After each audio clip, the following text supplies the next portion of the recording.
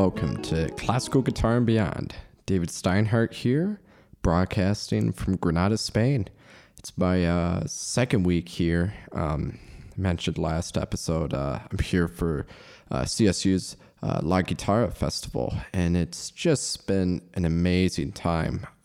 Special thanks to Scott Morrison for everyone who puts this festival together.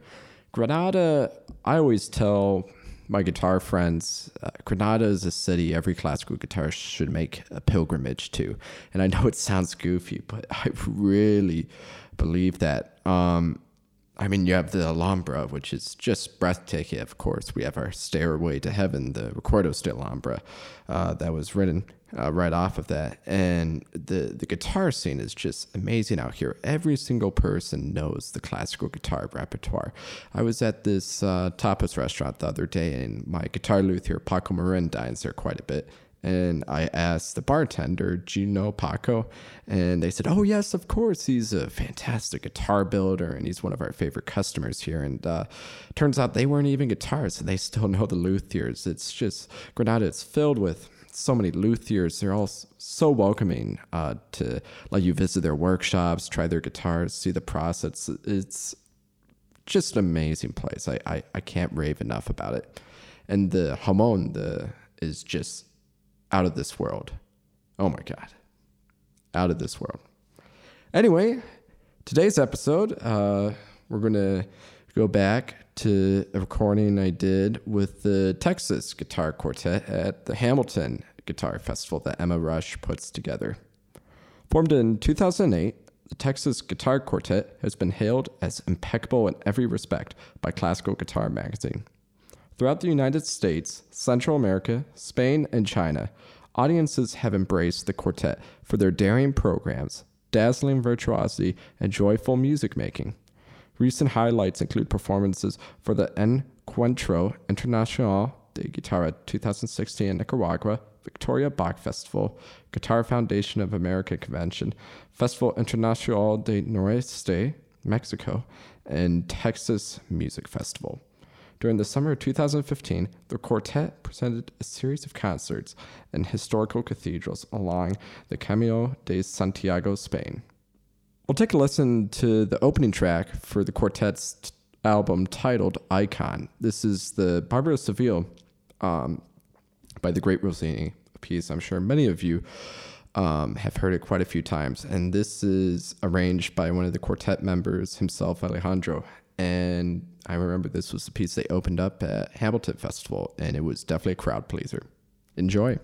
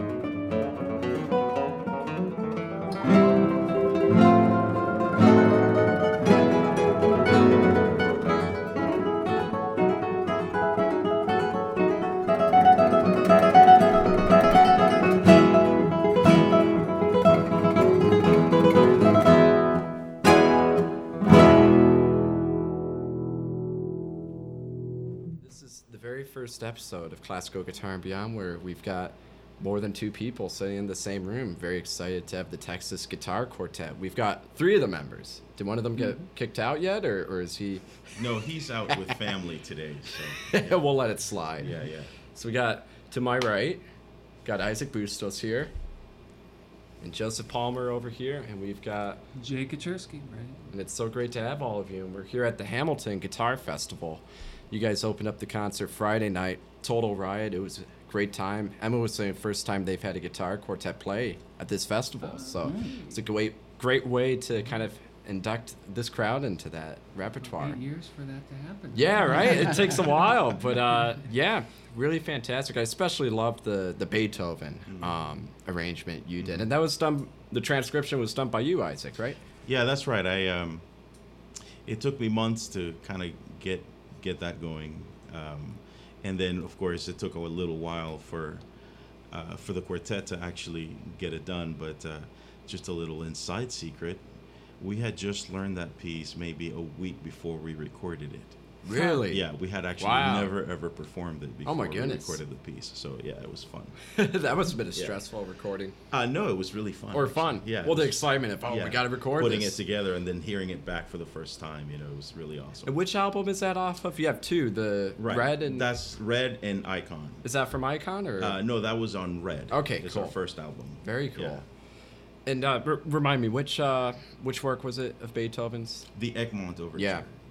It's just so great to hear that repertoire on the guitar. Right. And I think, as you heard from the immediate standing ovations from the crowd, everyone loved it. Yeah. Well, I think it's one of the ways in which the quartet can actually sort of like expand the repertoire, because we have so many more possibilities that we can explore the repertoire. And actually playing that piece kind of made us better as a quartet, better musicians. We think of lines differently. Absolutely. You listen to the orchestra and you're trying to sort of replicate that sound. Yeah. And those bowings, for example, in the cellos and the violins, and it's actually challenging because it doesn't work guitaristically, So you have to kind of come to a consensus of what you can and cannot do. And it's such amazing moving repertoire. I used to play double bass in a youth orchestra, and I got to play some Beethoven, Brahms, and Mahler, and it's just a shame so few guitarists get to actually experience these works as a performer. Right. So it's I'm hoping, are these arrangements published yet, or no, to not be yet, to be published. I suppose I keep getting asked for that, and also the Alborada. Yeah. And but yeah, so I'm hoping to clean them up. I'm really bad at finale. And well, I use MuseScore, and I'm even worse at that. Yeah, so wow, no worries. Yeah, well, I'm really terrible. So that's why it takes me a long time to kind of figure things out, And then finally, when I get it to these guys, it's like, you missed a bunch of stuff here. So, could you fix that? Yeah. Adding all in the little changes here and there. Yeah, and that's the challenge, finding all those keys on the, and I just don't have patience for it. Because we always change things after we rehearse it. We're like, wait a second, we can fill out this chord, or we can, there's a lot of things that we need. There's a lot of editing. So it's quite a collaborative type. That's very cool. Yeah, absolutely. Yeah. Well, I'm sure once it gets published, it's going to be super popular. Yeah. It's any other arrangement projects on your behalf or anyone else here, or?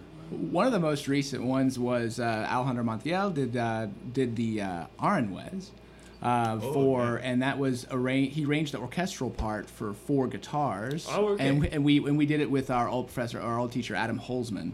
Oh, and he was playing the solo part? Yeah, exactly. Yeah. Oh, that must have been a blast. Yeah, because at guitar festivals you can't typically play the Aranjuez unless you can afford to hire an orchestra. Right. So it's a cool way to be able to promote the piece, or to be able to where guitarists can play that piece where they otherwise wouldn't have the opportunity. I know it's been done just guitar quartet and so basically trio and solo, but I think quartet and solo would probably work more. You got a little more power, especially post cadenza, orchestral, the big entrance, crying and everything. Yeah. That must have been a blast. Was it the whole concerto, or? Yeah, the whole concerto. And you arranged it? No, it was Al Montiel. I'm just sorry, Alejandro. Yes, speaking on his behalf. We are late into the festival, and we've all been having a blast, but I think we're all a little sleep deprived. Yeah, he's actually our arranger in residence because, he can whip out an arrangement so quickly. It's just unreal. Some and people can do it like that, and so neatly too. Like all the markings, and every time I bring a score to him, and he wants to do some revisions to it, he knows all the shortcuts, so he's like, oh, okay, done. Yeah. And it would have taken me a month to do that. It's like it's crazy. Yeah. So we're very lucky that he. Yeah. I wish I had have that someone skill. like that in the group. It's great. It was Rossini that we did. Yeah, the Rossini. To open the Barbaros. Yeah, That's always a blast. I really enjoyed that. It was. Is that the same arrangement the LA Quartet plays, or did they do a different one? That's Al's arrangement also. Yeah. I think for that one he was trying to, like, what would Giuliani do? Yeah, A yeah. little extra, but I think that's what his vision was. Well, Giuliani was such a Rossini fan, like fanboy, actually. Yeah. The majority of the pieces on the program were arrangements that either you or Al did. Correct. For the most part. And like one other. One original, really. Yeah. One original, but actually all the arrangements were done by Al and myself. Two of mine, and then everything else was Al. Piazzolla. Yeah. So this is, at least today when we're recording, it's going to be a little bit of time before I release, but this is early July. Have you guys have been doing a bit of touring this summer, I'm assuming? Decent bit. We did a Central Texas tour in April. Cool. Where we did about 7 concerts in the Dallas cool. area. We had a week in Brevard with Adam Holzman, which is where we did the Arnwes. Were you teaching out there as well? We did an adult guitar workshop in Brevard. It was really, really amazing because it was like a music school in the middle of the woods, and basically, and it was really lovely. And we got a lot of time to rehearse, and we taught the adult guitar workshop. Very fun. And we did a performance that basically it was split up where Adam Holzman played part, the first third, and then we did a little quartet set, and then we did the Arnwes to close that the must have been a fun way. That was the most recent one before the Hamilton. Now, have all of you studied with Adam at some point? Yes. Very cool. Yeah. In fact, just to give you a little background on the quartet actually formed as a student group. You sign up for chamber music credit, and you get together with 4 guys in the studio, and that's how it kind of started. Really? And then we all started kind of to graduate. Yeah. And we're like, I kind of like playing with these guys. You sound pretty good. Yeah, it's not so bad. And then we started getting paid for concerts, and it's like we definitely need to stay and doing That's this. Fantastic. Yeah, so it was originally the University of Austin. Kind of the University of Texas Guitar Quartet. Well, that's how LA Quartet started. It was the USC. Yeah. And 3 of Joseph, you're brand new to the ensemble. I'd love to talk about that, but the 3 you guys and Alejandro. I've been here a year. Oh, okay. Quartet, yeah. So. But still, it's been fairly consistent with the members. And how long have you been playing? So Al is kind of like. Well, it's funny because I was in the quartet before it was the Texas Guitar Quartet, right? And then I graduated, and then but Al has been in it for maybe the longest out of all of us, maybe a year before I joined, and this is our 10th year. Wow! So 10th anniversary. Yeah. Funny, the other day Al and I were talking about we're coming up to maybe our 200th concert or something. Wow! Which is kind of exciting. Great. But in 2006 or 5 is when it formed. I joined in 2006 or 7, I think. So actually 11 years with these guys. Time flies when you're having fun. Yeah. And you guys seem to still speak with each other, which is good. Yeah, we get occasionally, along, Occasionally, yeah. Makes it very helpful. We all have a good time because there's, we'll spend a week together. You guys see seven. We are together. Yeah, exactly. And we've heard horror stories of other quartets, right? Like that, and actually not just guitar quartet, but string quartets, where they just can't be in the same room at the same time until they get on stage, and so that. I mean, I think one of the hardest parts of ensembles is finding chemistry while on stage, of course, but also just getting along in rehearsals and just free time. So it's great you guys got that. It's I mean, I know without, and I'm not trying to compare you guys. You guys are both phenomenal quartets, just different people. I think with LA Guitar Quartet, they definitely kind of do their separate things, and they can't be like in the same rooms and all that stuff. But seeing you guys here at the festival, always hanging out, Cat and Fiddle Pub that we love, and the concerts and everything, it's really refreshing to see people enjoy being around each other, even though you're playing with each other so much. I've had some duos at absolutely amazing times, but there's been some very kind of close calls where it's like, wow, I almost need to stop this. It can be tough sometimes, but it's great to see you guys get along so well. It's very refreshing. Well, when you make it about the music and not yourself, is kind of, That's the most important part. Is really rewarding because, in the rehearsals, sometimes things get a little weird, but it's never about a personal thing. It's more about like how can we make this better, and it's about the music, and so I think it's easier to deal with things that way. On a personal level. Yeah. I guess. Yeah. And we all contribute to the different musical ideas. It's got to be and collaborative, which it Yeah. is. Yeah, that's awesome. Now, are all of you living in the same town, or are you kind of a little dispersed throughout Texas? We are dispersed. I actually live in Louisiana. Oh, wow. But 2 hours away from Houston. So we're based in Houston, Texas. Oh, I didn't realize Yeah, Louisiana was so close by. So At least Joe's parts in of it. Austin, so we're about the same away, but he's 2 hours to the west, Yeah. 2 hours to the east, and So where's the rehearsal spot? Houston's You guys have the- a cabin? Houston's like the epicenter where Yeah. Al and Isaac live, and Jay and I are sort of equal distances, but on opposite sides. So we usually go to Houston to Okay. rehearse. Have a nice little weekend of rehearsals or something. I know, like Tantalus, 2 of the guys are in Rochester now, but then Mattingly is in Louisville, which is Yeah. definitely hiking. Then I forgot where the 4th guy is. But that's nice. You've only got a Only couple 2 hour hours. drive. That's very manageable. makes it Very, very manageable. Yeah. And Joseph, you're pretty fresh to the ensemble. That's right. You're 6 months in now, or About 6 months in, our first rehearsal, I think, was in January of this year. just past the I- aging process. Yeah. So I mean, it was like, I don't know, maybe like a concerto and a whole hour of quartet music and a couple of chamber music pieces that I crunched in about it's like 17 pieces It's unbelievable. in about a week or two. Or no, Wow. I'm sorry, a month or two. Like about still though, It's been that's amazing. a month.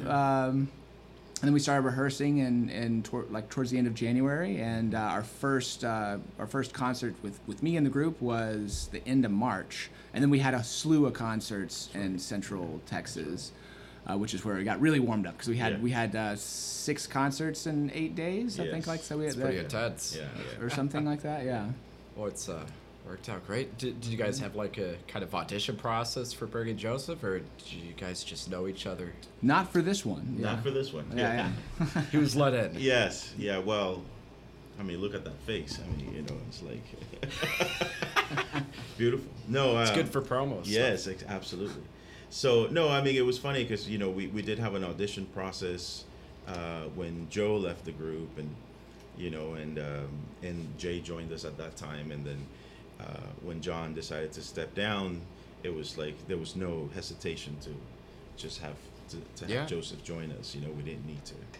We didn't need to audition anybody. Yeah, We knew- you just knew it would work out. Where he was a good friend too already, and we like his playing, and He's got a good, not tequila, but what's the?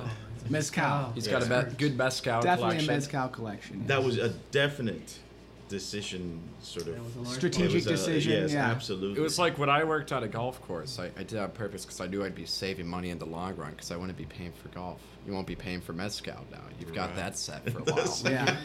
We have gotten wonderful mezcal tasting. That's right. I bring a little satchel filled with like about 10 different types to our rehearsals to finish off the rehearsal. After the after And the the Oh, yeah. cigars. I mean, come on. I mean, this is Yeah, it was a no-brainer. Yeah. It was like- free cigars and mezcal, or maybe I should Yeah. be saved free. Yeah. But Right. Yeah. Now, any projects coming up? Are you?